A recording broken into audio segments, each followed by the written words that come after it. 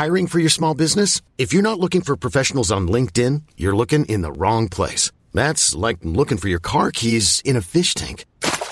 LinkedIn helps you hire professionals you can't find anywhere else, even those who aren't actively searching for a new job but might be open to the perfect role. In a given month, over 70% of LinkedIn users don't even visit other leading job sites. So start looking in the right place. With LinkedIn, you can hire professionals like a professional. Post your free job on linkedin.com/achieve today. It's Bucks at Falcons at the Mercedes-Benz Dome in Atlanta. Ronald Jones is out, but the Bucks may have some new specialists in, all because of their problems with COVID-19. We'll tell you about that. And it's conference championship weekend in college football. The Gators and Alabama square off for the SEC title. That one also in Atlanta. Clemson has a rematch with Notre Dame in the ACC, and Ohio State plays Northwestern in the Big Ten. All of them with playoff implications. We'll talk to Matt Baker, our college football writer for the Tampa Bay Times, on this edition of Sports Day Tampa Bay. I'm Rick Stroud of the Tampa Bay Times, along with producer Steve Versnick. Hey, Christmas is right around the corner. What are you doing? You're lost. You don't know what you're going to get your significant other or perhaps a child or somebody that you want to buy for. Well, I got the perfect idea for you. Go to Breitling Boutique. That's right, Breitling Boutique in International Plaza. Look, there's only one of 15 of these in the United States, and we're blessed to have them. You have to check out these gorgeous Swiss timepieces. I mean, these are absolutely beautiful watches for men and women. I'm telling you, they have been welcoming championship quarterbacks and Hall of Famers and championship boxers as clients, but they treat everyone just terrific. They'll treat you the same way, too. And if you go there, make sure you tell them that Rick and Steve sent you, and you heard it on this podcast, and that you will then get a free $60 Breitling cap just by trying on one of these beautiful Breitling watches. Thank me later. I'm telling you, this is going to make somebody's Christmas. Go do this. Go do it now. Breitling Boutique in International Plaza. All right, Steve, it's a big game. They're all big now. There's only 3 left. The Bucks at Atlanta, and they certainly are playing a team that has not really lived up to its talent. I mean, the Atlanta Falcons have struggled. We knew they had a coaching change. Raheem Morris is the new interim coach and has done a pretty good job since taking over there. Certainly Dan Quinn struggled, and once they fired him and Thomas Dimitroff, there was obviously, that's a major change for that organization. But they still have Matt Ryan. They still have Calvin Ridley. Julio Jones has been banged up. I'm not sure if he's going to play or not with that hamstring. And, you got to give Raheem credit. He has got that defense playing very, very well. They've been opportunistic. They've gotten turnovers. I think they've only allowed just over 20 points a game since he took over as the head coach. And look, this is not for all the people that think that, the Bucs beat Minnesota. That was a hot team coming in here, 6 out of 7, a better football team than Atlanta for sure. Do not sleep on the Falcons, because I have said this, even in their best years or in Atlanta's worst years, it seems as if the Atlanta Falcons find a way to split against the Buccaneers. And as long as you have some marquee guys that have played in big games on that other Atlanta Falcons football team, along with Dirk Cutter, who is their offensive coordinator, not that far removed from the Bucs himself, I think that the Falcons have a very good chance in this game. Oh, absolutely. I mean, if you look at the way, outside of one game against New Orleans when they got pummeled, right? And they played them a couple weeks later and played them a lot tougher. Played them tight, yeah. The one thing is when you change head coaches, you change general managers. Everybody on that team is playing for jobs. Yep. From coaches, Raheem Morris, whether it's in Atlanta or somewhere else, Dirk Cutter to be offensive coordinator, all the players, they're playing for jobs because everything's off the table for next year, and they know that. And that's one of the reasons that reasons that teams will play better when you make a coaching change. Part of it is that coach is gone, but the other part is everyone's going, I got to play for a job, or I may be out of one. I mean, there's no guarantee I'm back next year. I mean, outside of maybe Matt Ryan and maybe Julio Jones and a couple others, everybody's job's on the table at this point because you don't know who the GM's going to be. You don't know who the coach is going to be. So you're playing for your job with that organization or another one to impress. So, even though they're not playing for a playoff spot, they're playing for their jobs and their careers in next year and the year after and making an impression. So, and they've played very well, since the coaching change, with the exception of the one Saints game. Yeah, and I think what helps the situation, because I know their team president and the guy that runs their football operations now, Rich McKay, of course, was a longtime general manager here when the Bucs won the Super Bowl. He always hated firing a coach during the middle of the season because he always told me, you know what happens the next day? All those assistant coaches that are left behind, they're all looking for jobs because they assume they're going to be fired too at the end of the year. So the game plans aren't as good, et cetera, et cetera. What's different about this situation is that Raheem Morris has a chance to be their head coach. It might be remote. I think they're still going to hire a general manager and let that guy make a decision. But nobody makes the decision other than Arthur Blank. And Arthur Blank has a very, very good relationship with Raheem. They meet every week. He has done a remarkable job. They should have won a few more games with him. They had a couple catastrophic things happen late in the games for a couple of those losses, including last week. Matt Ryan threw 3 interceptions and one that was just egregious. But aside from that, he has turned the defense around. And Raheem is an energy guy. He's brought energy back to that football team. He's coached on both sides of the ball. They had him coach receivers a couple of years. He's been the assistant head coach. Great communicator. And I hope he gets a job. If it's not in Atlanta, I hope he gets a job somewhere because he got railroaded in Tampa Bay. And I'm going to write about this more on the weekend. But, to be honest, if you go back and look at the stretch that they had, the first year was a complete disaster because the Glazers intentionally gutted the franchise of any veterans that they had, with the exception of Rondé Barber. They wanted to cut payroll. They had 3 uncapped years. They wanted to maximize the amount of profit they could make because they didn't have a minimum salary that they had to pay players. So that meant go young, go cheap. And they got rid of, Cato June and Derek Brooks. Have you ever heard of him? And, those kinds of players. Because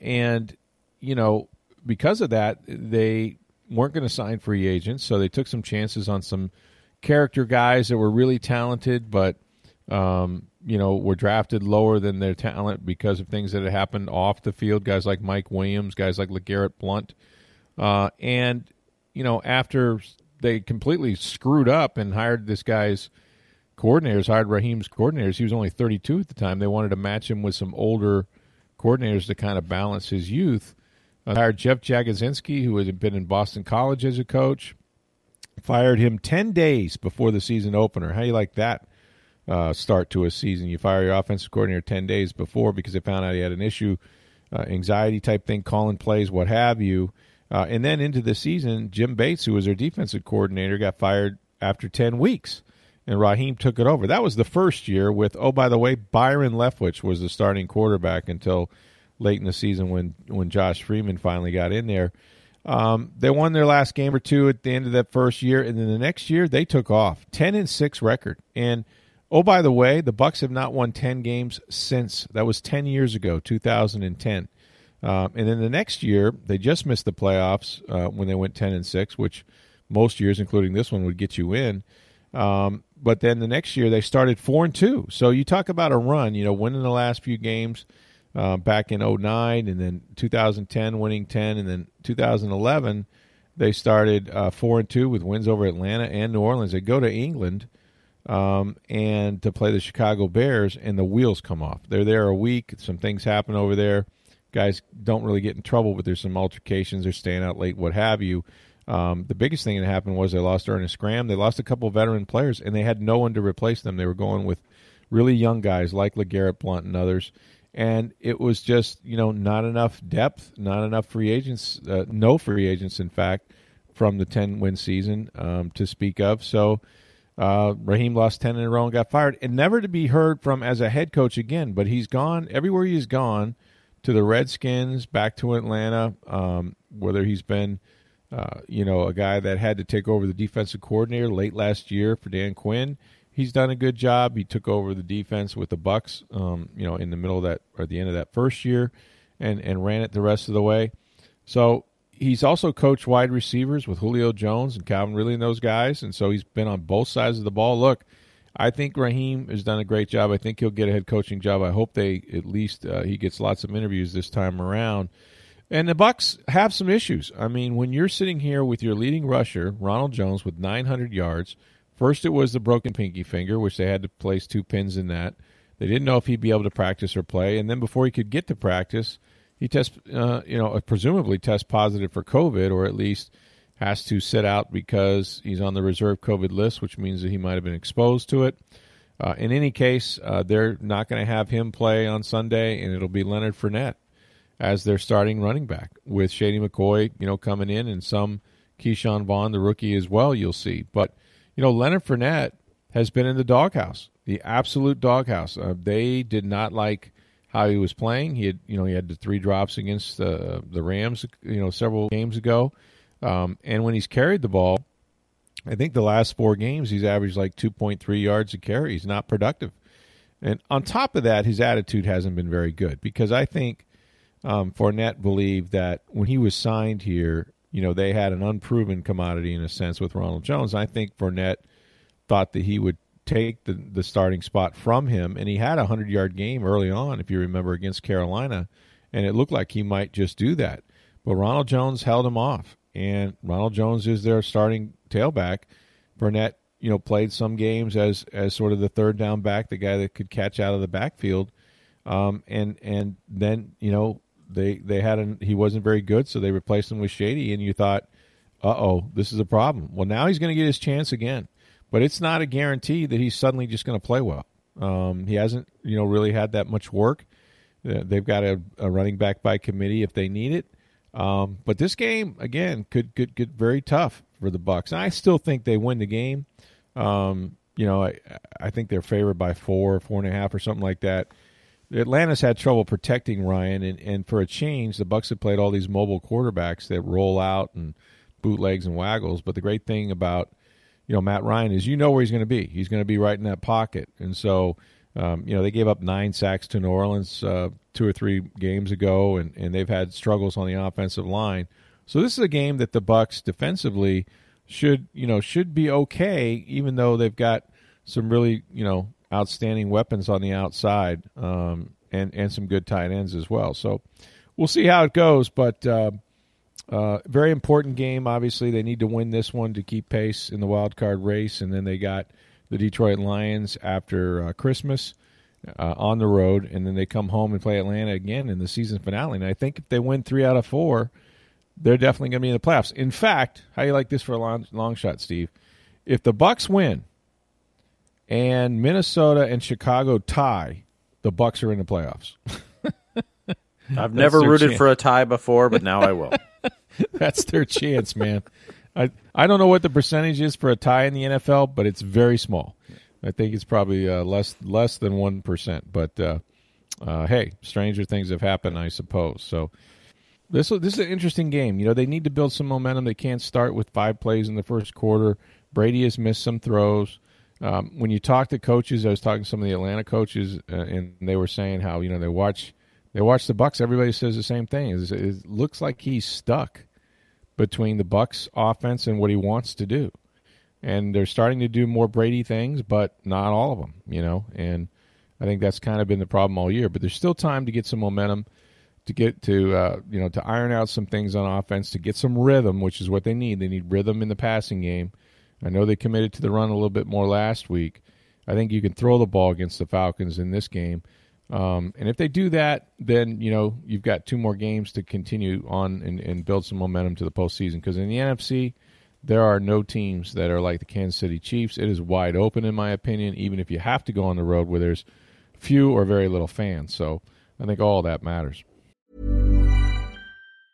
I'm Sandra, and I'm just the professional your small business was looking for. But you didn't hire me because you didn't use LinkedIn Jobs. LinkedIn has professionals you can't find anywhere else, including those who aren't actively looking for a new job, but might be open to the perfect role, like me. In a given month, over 70% of LinkedIn users don't visit other leading job sites. So if you're not looking on LinkedIn, you'll miss out on great candidates like Sandra. Start hiring professionals like a professional. Post your free job on linkedin.com/achieve today. All right, Matt Baker joins us now. And, Matt, we're going to talk about all the college football, the conference championships, the polls, all of that, and especially Florida and Alabama. But first, what's the latest? You got an update as we do this podcast for Friday on Gators basketball player Keontae Johnson. Of course, he's the young man that collapsed during the Florida State game. How's he doing? Yeah, thanks for having me on. UF said just a couple of minutes, actually, as you guys were calling me to record this, that he is showing truly encouraging signs of progress and still undergoing tests and being evaluated at UF Health. What does that mean exactly? I don't know. I mean, nobody has said publicly what happened to him. Neither his family nor UF officials have said that. So there's a ton of questions. I'm not going to speculate on that. But hey, truly encouraging signs of progress is a good thing. So let's take that and be happy for it, for whatever that means. Absolutely. It was a scary, scary sight, and I'm glad that certainly the arrow was pointed up for him. And I guess they'll have a few games canceled until they come back, right? Correct. Yeah, they were supposed to play North Florida this week, and that got postponed. And then again, they just announced that they're supposed to play FAU, FAMU, and James Madison here within the next week or so. And all three of those games have been postponed as well. Yeah, understandably. Well, let's talk about college football, and of course, it all begins right here in the state of Florida. And setting up this game with Alabama, the Gators did not do what they needed to do, Matt, and they put themselves in peril of not making the Final Four, if you will, in college football's championship, losing to LSU. And it'll forever be known, I guess, as the shoe game, the day the other shoe dropped, what have you. But Marco Wilson, and I feel awful for this kid because, out of emotion, he threw it 20 yards after a tackle an opponent's shoe. But there certainly were a lot of opportunities that Florida missed in that football game, and I was stunned that they managed to lose what was a very important game for them right before this SEC championship. I've been trying to think if I've ever covered a weirder game than that one. I mean, I've certainly covered better ones. I've probably covered maybe more dramatic ones, and certainly with bigger stakes. But I think that was the weirdest, Rick. I'm in the press box. It is so freaking foggy. Like with the two field goals at the end, I couldn't see whether it went in from where I was sitting. I couldn't see the refs really, so I just kind of had to gauge the reactions. Wow. And then the shoe. I didn't see it live because, again, I can make out some players, but I can't see any sort of details like that. Then there's a flag apparently, and the ref says personal foul for taking LSU shoe and throwing it 20 yards downfield. And I actually put on Twitter, like, did he say that? I must have misheard. And no, that's what happened. The guy threw a shoe. And here we are, however many days later, and it's still just this mind-boggling thing where that's one I'm going to remember for a long, long time. And let's face it, so are these Gators. Yes, it's easy to say that the shoe cost them the game, and to some degree it did. But look, there's a lot of issues there. I mean, the defense as a whole is not doing a good enough job and hasn't for much of the year. You and I were texting during the game about Brad Johnson's son, Max Johnson, in his first start. I mean, let's face it, he outplayed Heisman Trophy contender in Kyle Trask. Pretty good, yeah. Trask made some uncharacteristic mistakes. There was some bad luck there with it. One interception in the red zone that pinballed off two different guys and got to the LSU player. And the offensive line, I don't think, did a good enough job. Receivers didn't get open enough. The running game wasn't good enough. On and on. And obviously the loss of the absence of Kyle Pitts there was a huge factor in the red zone as well. So. Yes, this was the shoe game, the cletastrophe, as Graham Hall of the Gainesville Sun called it, and I stole that. I liked it. But there's a lot of issues there that have kind of been magnified from this. Where at the end of the day, win or lose, this was still a team that was probably not going to beat Alabama, was probably going to lose by 2 scores, and now here they are, just with their stakes maybe not quite as high. Yeah, and that's the disappointing thing. I mean, they could have positioned themselves with maybe a convincing win over Alabama, get to the national championship. Of course, their goal is always first and foremost to win the SEC. They still have an opportunity to do that. And so, look, they're going to get, their top receiver, their top playmaker back. And it's still a battle between, Kyle Trask and Mac Jones, I mean, for the Heisman, I suppose. So there's still a lot at stake in this game. How do you see Florida bouncing back from this? Will they be laser focused and able to overcome it, or will there be some kind of a hangover, you think? I don't know. I don't have a good read on that situation yet. And let's face it, Alabama's a much better team. Yeah. So no matter how focused they are, look, Bama, their quarterbacks are comparable. They both have very good receivers. I mean, I think the best player in the field is going to be Devontae Smith, who might be the best player in the country. But Alabama's got a better run game. Alabama has a better offensive line. I mean, talk about interesting stories in this. Landon Dickerson, Bama's center, he was a blue chip recruit to Florida State who had a bunch of injuries, didn't quite pan out there, goes to Bama, is having a great career and a great season as kind of the anchor of a good line. Bama's defense is much better. Najee Harris is one of the better running backs in the country. So, I mean, let's face it, Alabama's just a better team. So I don't think to some degree it matters how focused and how they bounce back, because it's hard to see. This is college football. Anything can happen. But look, the top to bottom, Alabama's got a better team and a very, very good chance to win, no matter how kind of dialed in the Gators are.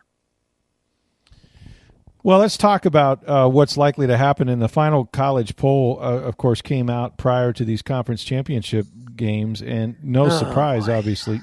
I know, Matt. We've talked about this. I think they've ruined college football, and not so much the Final Four teams do we have to disagree with Alabama, Clemson, Notre Dame, and Ohio State in some order. But there just doesn't seem to be, zero inclination to include anybody but the Blue Bloods in this process. And I wonder, what is college football teams, what are they supposed to think when they start the regular season, and it doesn't seem to matter who they play, who they beat. They give way more preference to these big programs. I don't particularly like where college football is right now. Yeah, I don't either. Because what makes this sport so special, one of the things, is the idea of anybody can beat anybody on any given Saturday. I mean, if Appalachian State played Michigan, sorry, Steve, 99 times or 100 times in 2007, Michigan wins 99. But they didn't win the one time it actually happened. And you can do Boise OU and on and on. And the fact that so many of those teams, I mean, look, half the field doesn't have a chance. It's ridiculous. I mean, we can go way down this rabbit hole. The idea of Cincinnati moving down a spot for being idle. Okay, sometimes that happens. Somebody moves up. I get it. Has Georgia been that much better where they deserve to move up over Cincinnati? I don't think so. And then you hear what Gary Barta, the chairman of the committee, said, something about Cincinnati having been idle for a couple weeks. Okay, that's true. But Ohio State has played 3 fewer games, and I don't remember that being a big issue at the beginning of the year. Oh, wait, it wasn't. So now we're going to think that Cincinnati is less because they haven't been playing, but ignore the fact that they played 3 more games and all, by the way, won them all compared to Ohio State. Okay. You want to talk about Iowa State, which is a very good team. Iowa State is a fine team. They're having a great season, chance for their first conference championship since 1912. Hey, good on the Cyclones, and I sincerely mean that. But they're a 2-loss team sitting there at number 6 in the rankings. Coastal Carolina, which has played more games and won all of them, and also has 2 top 20 wins, just like Iowa State, is down there at 12. What? And then you go deeper. I'm sure I've ranted on this before, but the idea that Iowa State is that much higher. Look, we have so little data here, Rick, just because of the way this is shaken out. We don't have a lot of the non-conference games, so it's really hard to tell who was better than who and that sort of thing. So we should use the data that we do have. And in this case, Iowa State and Coastal Carolina have a common opponent, Louisiana Lafayette. Iowa State lost at home by 17. That wasn't a fluke, by the way. Louisiana Lafayette played a lot better. So Iowa State lost at home to this team by 17. Coastal beat them by 3. What are we doing here? That's something that in a normal year, if we were talking about Oregon and Ohio State or whatever it is, that's the type of stuff that would matter. But here we are sitting here on December 17th as we talk, and it's a complete non-factor here. And it's frustrating. Because I love the sport. I want to see good matchups. And the other side of this coin is that Well, okay, is Coastal really the fourth best team in the country? No, I'm not going to sit here and argue that they are. So would Coastal get destroyed by Bama? Yeah, probably. But look at how the semifinals have been over the years. The very first semifinal I was at in Pasadena, it was 59-20, Oregon over Florida State. Was that a good game? No, it was terrible. I was done writing at halftime, it felt like. You look at some of the other ones. I mean, Clemson crushing Ohio State. Last year LSU crushing Oklahoma. On and on. Most of the semifinals have been dud. So it's not like Coastal, maybe Coastal would get killed, but hey, Ohio State might get killed. We don't know.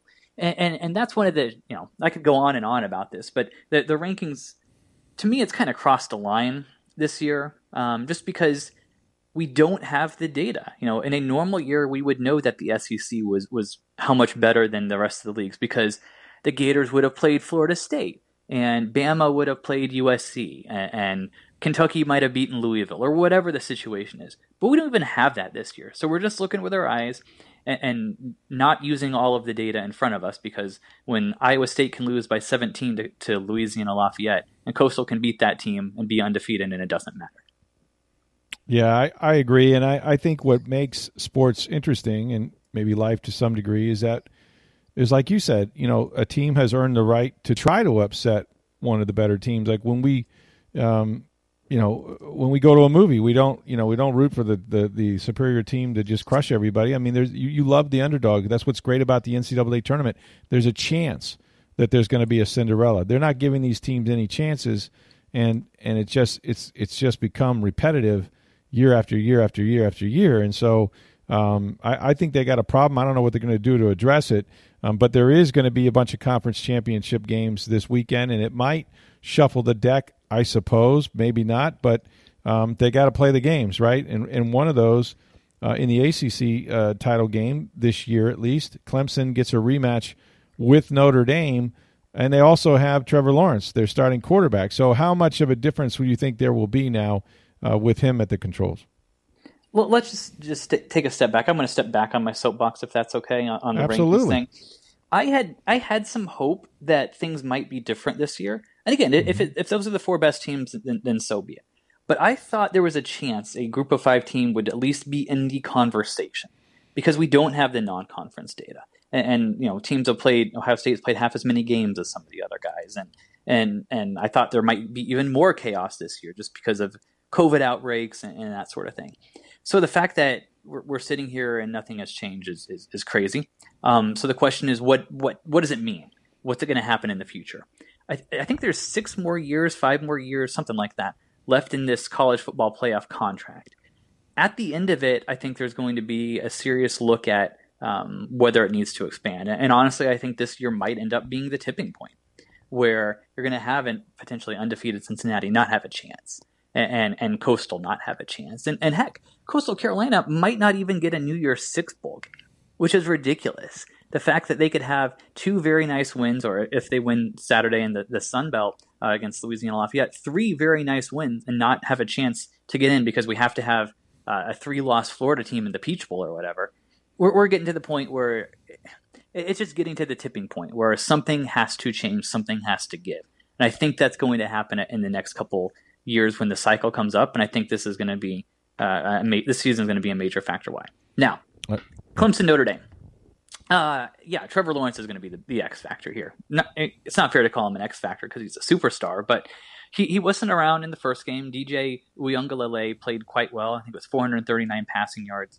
Clemson was also without some of their guys on defense as well, but that's the big thing there is Trevor Lawrence. I want to see how he does against a Notre Dame defense that typically has been quite strong, and how much he can elevate his team against a good Irish team. And I think Clemson's a better team. I think Clemson will win that game. And I mean, we've spent time ranting about the playoff, and it's crazy. Alabama, I think, is almost certainly in. Notre Dame, I think, is almost certainly in, win or lose. And if Clemson wins, then that's 3 of them right there. Wow, that would be something. And which brings us to the game that everybody wanted Ohio State in this thing, come hell or high water, or whether they played 4, 5, or 6 games, and they are in the Big Ten championship. They're there against Northwestern, which I think perhaps if Indiana had not lost their quarterback, maybe they'd have snuck in there. But Northwestern does. And they're a good defensive team. Matt, I don't think there's any way they can hold this Ohio State team down or score with them. So is this just going to be a romp? Yeah, probably. I mean, again, you never say never. My first game as a college student, Northwestern played Ohio State, and what would that have been? 2004. Double overtime. Noah Herron had a run to beat Ohio State for the first time since right. 45 years or something like that, something ridiculous. So it could happen, but yeah, I don't think it's going to happen. Ohio State's defense has been very strong in the first half, a little shakier in the second. But I mean, Northwestern just doesn't have the offense there, so it's going to have to be like a 10-7 rock fight kind of thing. And I think there might have to be some fluky things in terms of fumbles and tip drills and what have you. But look, Justin Fields is awesome. Ohio State receivers, running backs, all really good. I find it, unless there's some injuries or COVID outbreak or something like that, I have a hard time seeing Northwestern winning it. In a normal year, USC and the Pac-12 in general would have gotten, I would think, a little more consideration. They, of course, started later than any college football conference, obviously. They play Oregon. What do you make of the Trojans? How might they have fared if they were in the middle of this thing? See, that's where it gets interesting, doesn't it, Rick? Yeah. I'm looking at the rankings and the standings right now. Ohio State's 5-0 in a Power 5 conference. USC is 5-0 in a Power 5 conference. Right. There's 9 spots in the rankings between them. Now, again, can I justify it? Yeah. Watch the film. Ohio State is a much better team. They have a superstar quarterback. They have a bunch of dudes on offense. Their defense is not elite, but it's still pretty good. With some Sean Wade and those guys. So they've got dudes I can easily justify it. But at the same time, it's kind of head scratching. What I think would happen though is if there was a full season, what we would see is USC would stumble some because they don't have an elite amount of depth. They haven't been recruiting at a super duper high level, and they would lose to I can't remember who their schedule. Well, I think they would have started against Bama. So out of the gate, you're 0-1. What's interesting about this matchup is just how it has had to change because of COVID. I think as of Monday, if I remember right, Washington was still supposed to play USC, but Washington did not have any offensive linemen available, which is a problem in football, as I understand it. And so they had to swap them out and put in Oregon. So USC wasted however much time preparing for Washington when now they're not playing them, and then a game on a Friday night. So yeah, that's a weird one. I think I like Oregon to win here just because USC is kind of I'm still not sold on them. And the other kind of question around USC long term is Clay Helton. Is he the coach who's going to bring the Trojans back to glory? Well, you look at this year where he has a chance of going 6-0 and winning the conference. Maybe you think so, but you look at how recruiting has gone, and you look at some of the losses they've had over the years. I don't think he's the guy. So I think this is one of those situations where, as they keep winning now, it's making them they're losing in the long term because the longer he's there, the more he's going to get lapped in recruiting by your Oregons and those guys out west. And they had an amazing game against UCLA and a comeback after another comeback, and it was entertaining football with Chip Kelly's team and the Bruins. We've got Oklahoma and Iowa State are going to play for the Big 12, and I'll say this about Oklahoma. They've played better of late. I mean, they started to gain a little bit of traction anyway. Yeah, and the defense has gotten a little bit better as the season's gone on. Obviously, that's been the Achilles heel for the Sooners for quite some time. I mean, they've always been able to put up points, but their defense would just be atrocious, especially in and when they get to the semifinals against an LSU or a Georgia or one of those guys. But Alex Grinch's defense has been making strides. I kind of like Iowa State here. I don't have a great reason why. I just think they're so solid all around. They're not like great in anything other than Breece Hall, one of the top rushers in the country. But they're solid all around. They're tough. They're physical. And I think Iowa State's got a legit chance there. And good on the Cyclones for being in that conversation and for keeping Matt Campbell this long. I'm going to back up a little bit because I just got to get your take on this. What in the hell happened to Miami against North Carolina? Goodness gracious.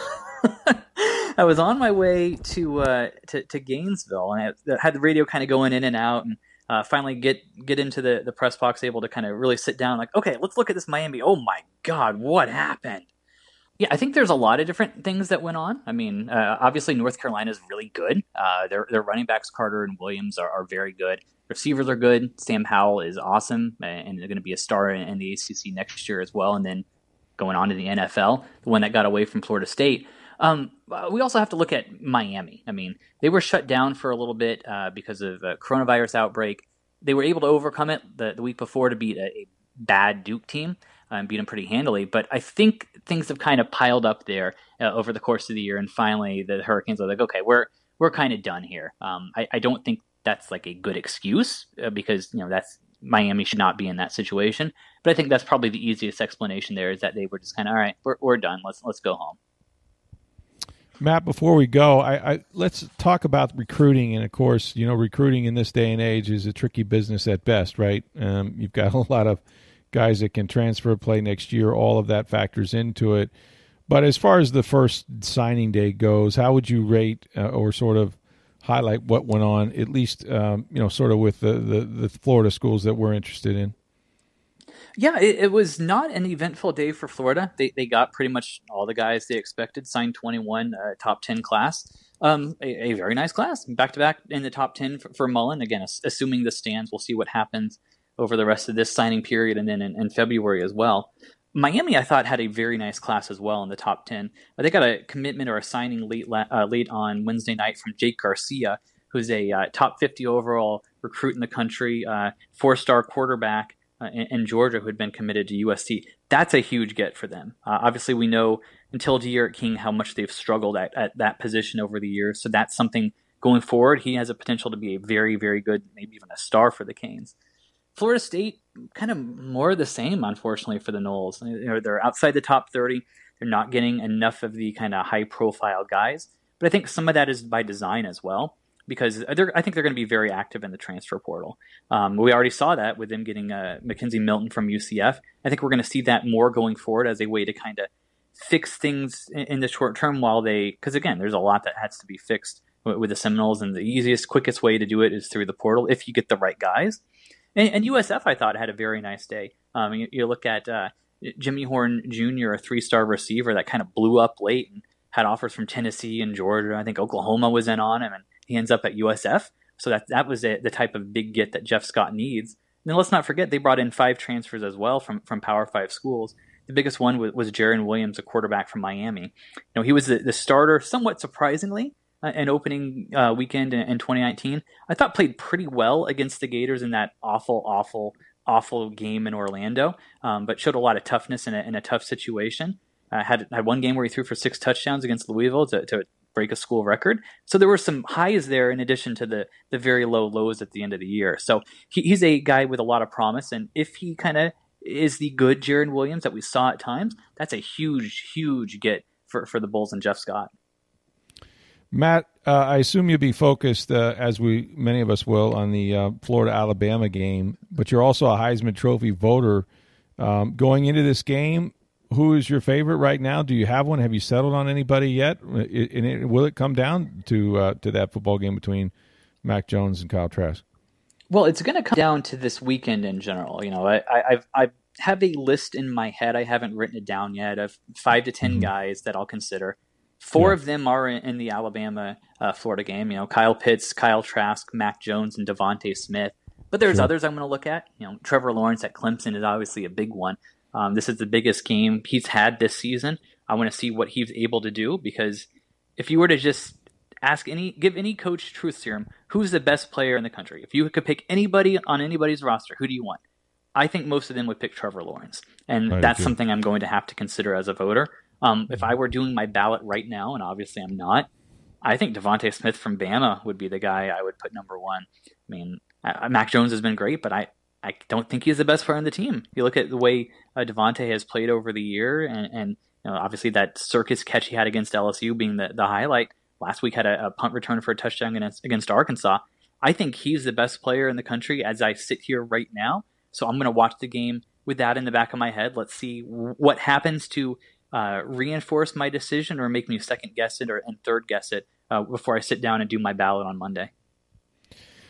He's Matt Baker, and you got to read him in the Tampa Bay Times and on TampaBay.com. He covers college football as well as anyone in the nation. I would put that against anybody. And we've got conference championships. We've got college football final polls coming out next week. It's going to be exciting. We're almost to the end of the road here, Matt. It's been a very confusing, interruptive, and nothing like this college football season. But God bless them. It looks like they're going to get to a championship. And it's remarkable. I remember asking Greg Sankey, the SEC commissioner, at the start of the season, what would be a successful year for you? And he said, being in Atlanta, handing somebody the SEC championship trophy in December. So barring something crazy in the next 2 days, whatever it is, that's going to happen. And I did not know if it would. So I guess give everybody credit for getting this far, even though there's been a lot of bumps and there's certainly a lot of fair criticism you can make about how it happened. But on the field, there's going to be big games this weekend, and I'm excited to be at one of them. I'm excited for you, and we'll talk to you next week about those games. Thanks, Matt. Sure. Thank you. All right, one other note, Steve. The Rays, I guess, have a catcher. He's their old catcher, or at least their former catcher, or the guy that they went to the World Series with last year. Mike Zunino is going to stay put. I guess he signed like a one-year deal and maybe an option, but they had to do something, right? They had to cover themselves defensively. It doesn't mean I think that they're out of the catcher market per se. But I'll say this about Zunino, and he's a streaky guy who was never an average hitter. He's around 200. But he did get his home run stroke back at a time when they really needed him, and that was in the playoffs. Mm-hmm. Well, no, he did. And, he's always been a streaky hitter. If you're a fan of good offense, this signing does not impress you. No. If you talk to the Rays pitchers, they're thrilled. Because he calls a very good game behind the plate. I think the Rays pitchers in general were better when he was behind the plate than other catchers. Yeah. And so I think, look, as a team built by pitching and defense, this is a good signing. They got him for less than they paid him last year. I think it's $2 million this year. Right. There's a guarantee of $3 million next year, but it could go up depending on if he's on the roster, and then there's escalators in there for performance and that. So look, they had no catchers on the roster. There's not a good catcher's market this year. I mean, Yankee fans have given up on Gary Sanchez, and they're basically saying, yeah, he's our catcher because they don't have anybody else to go to. There's just not a lot of good catchers out there, so you kind of, you don't want to say had to do this move, but knowing what he provides to your pitching staff and how he handles them and what he does defensively, it's a good move for the Rays, and they got him cheaper than they did last year. Yeah, it's economic, and you got to cover yourself. And if something falls out of the sky and that you want to take advantage of, you still can because you're not paying them so much that you feel like you have to play them every game. And you only have one catcher on the roster, so you need another one. Yeah, you gotta have at least two, probably more than that. But and that's something. I tell you, if I was playing ball again, tools of ignorance. My dad caught for years in professional baseball. I did it for from the ages of 7 to 8, and I was like, nah, this isn't for me, man. Who wants to wear all this stuff and get beaten up with foul balls? It just didn't make any sense. I wanted my sons to be left-handed middle relievers. Perfect. You're not going to make a ton of money every year, but you're going to make forever. good money. You're going to play for 20, 25 years as long as you'd like. Getting one guy out in a game. Now That's 3, it. okay, fine. But, now you gotta get 3. You're pitching, 20 innings a year, and, hey, that's perfect. But both of them are right-handed. They're messed up. Yeah, well, not much you can do about it at this point. Oh, we got some NHL news, too. Oh, yeah, that's right. Hopefully the NHL is getting close to a deal with the players and the owners that they're going to vote soon for return to play and how everything's going to work in games. And they're still targeting January 13th as a start date, but it could be pushed back to as late as February 1st, depending on everything. But there's an issue with Canada now. So they're going to have to temporarily realign this year because the Canadian you can't cross the border. So the 7 Canadian teams were going to go into their own division, and then they would realign the remaining 24 teams in America to 3 8-team divisions, and you would just play in your division.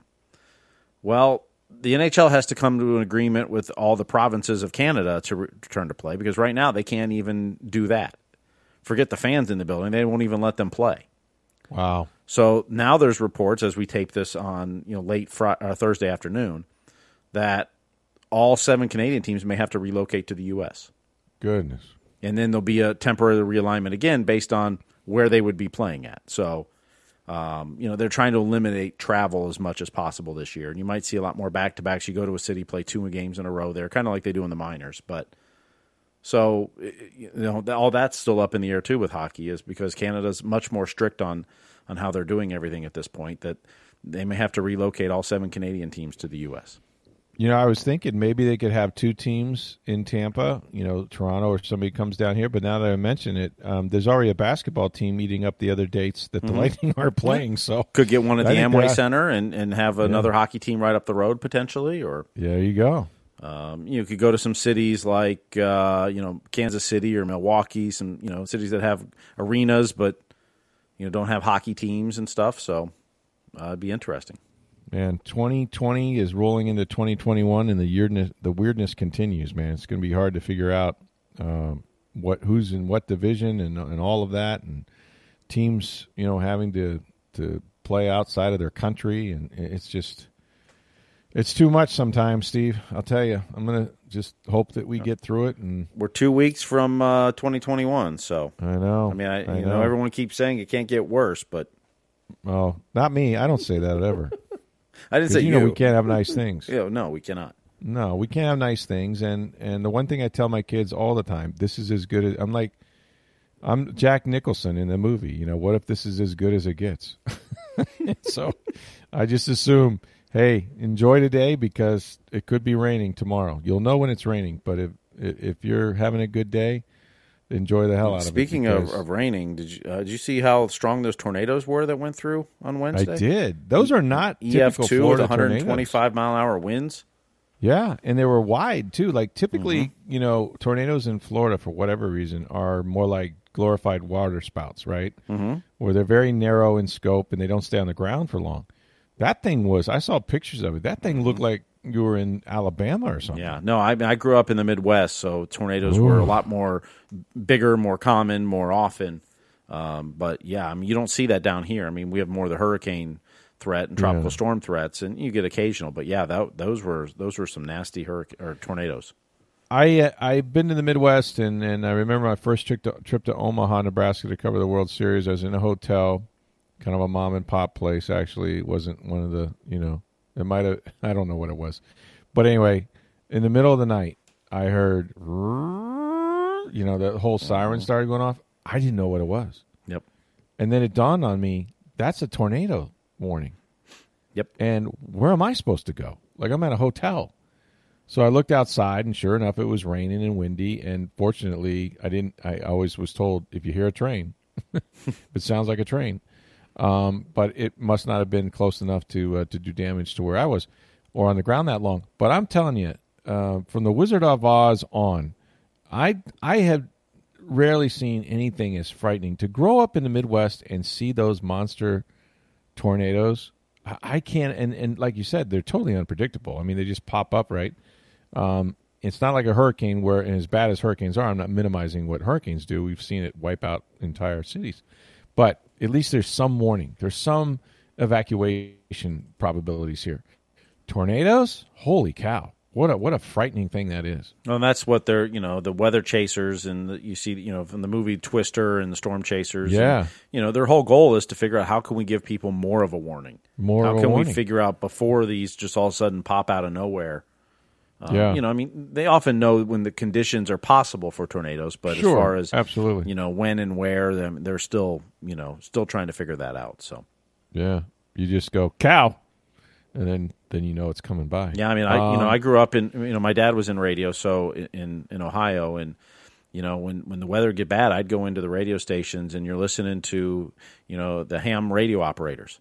Oh, goodness. All over, and they're telling you, hey, there's a tornado here, and that's, how you're relaying info on the air. I would run back and forth from the engineering shop where the radios were to the studio, sending information back and forth. I was, 8, 9, 10, 11 years old, but I would go in and help if it wasn't in school or whatever. And, but that's how a lot of that information gets out in those rural communities and such, is using technology like, old technology like that. And then, your local radio station helps. The good old ham radios, absolutely. Mm-hmm. That's interesting. Well, hopefully there'll be no tornadoes this weekend in Atlanta, and we'll see how the Bucks and the Falcons make out. We'll talk to you about that on Monday. Hey, remember to check out our friends at Breitling Boutique. You know, Christmas is almost here, and I know because the people that listen to this podcast, they haven't done any shopping. I mean, I know you haven't. So well, we got a few weeks left till Christmas. Is that right? Not even a few. Is it? Oh, what? I better get we're shopping. down to days, bro. I gotta get shopping. Yeah, you do. Yeah, you do. One of the things I love to do is on Christmas Eve, go to a mall or go somewhere and just see all the panicked people. Seriously, I do this because thankfully I have a great wife who handles all of it, right? Except for maybe what I got to get her, which usually is she has everything. So, hey, honey, what do you want? And I buy it. But it's fun to see like the dudes mostly that just haven't planned and they're just, eventually, you know where they go? They go to Breitling Boutique. And it's a good idea because when you go to Breitling Boutique, and there's only 15 of these, this is the thing. We're blessed to have it here in Tampa Bay. So when you go to Breitling Boutique and you look at these, I mean, absolutely stunning Swiss timepieces, these watches, are worn and welcomed by, like, we're talking the Tom Brady's of the world, right? I know he endorses another watch, but, Hall of Fame type quarterbacks and, boxers and just all kinds of professional athletes and clients and high rollers, basically. But you don't need to be a high roller because you can afford these. Trust me. And you're going to love them. And you got to go in there and because Breitling's going to treat everyone like they're a celebrity. That's how they treat you. And they'll really treat you well if you tell them that Rick and Steve sent you. Because if you do that and say you listen to this on the podcast, you try on one of those watches, first of all, you're going to walk out with a watch, which is the greatest gift you can get anybody that you love. And secondly, they're also going to give you a free $60 Breitling cap just for trying on a watch. So you can't beat that. And we solved all your Christmas problems right here. So by listening to this podcast, you're done. Go to International Plaza, go to Breitling Boutique, and they'll take care of you and tell them Rick and Steve sent you. Thanks for listening. For Steve Versnick, I'm Rick Stroud of the Tampa Bay Times. Have a great weekend, everybody.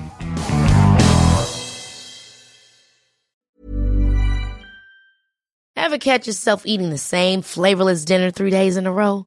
Dreaming of something better? Well, HelloFresh is your guilt-free dream come true, baby. It's me, Keke Palmer. Let's wake up those taste buds with hot, juicy pecan-crusted chicken or garlic butter shrimp scampi. Hello Fresh.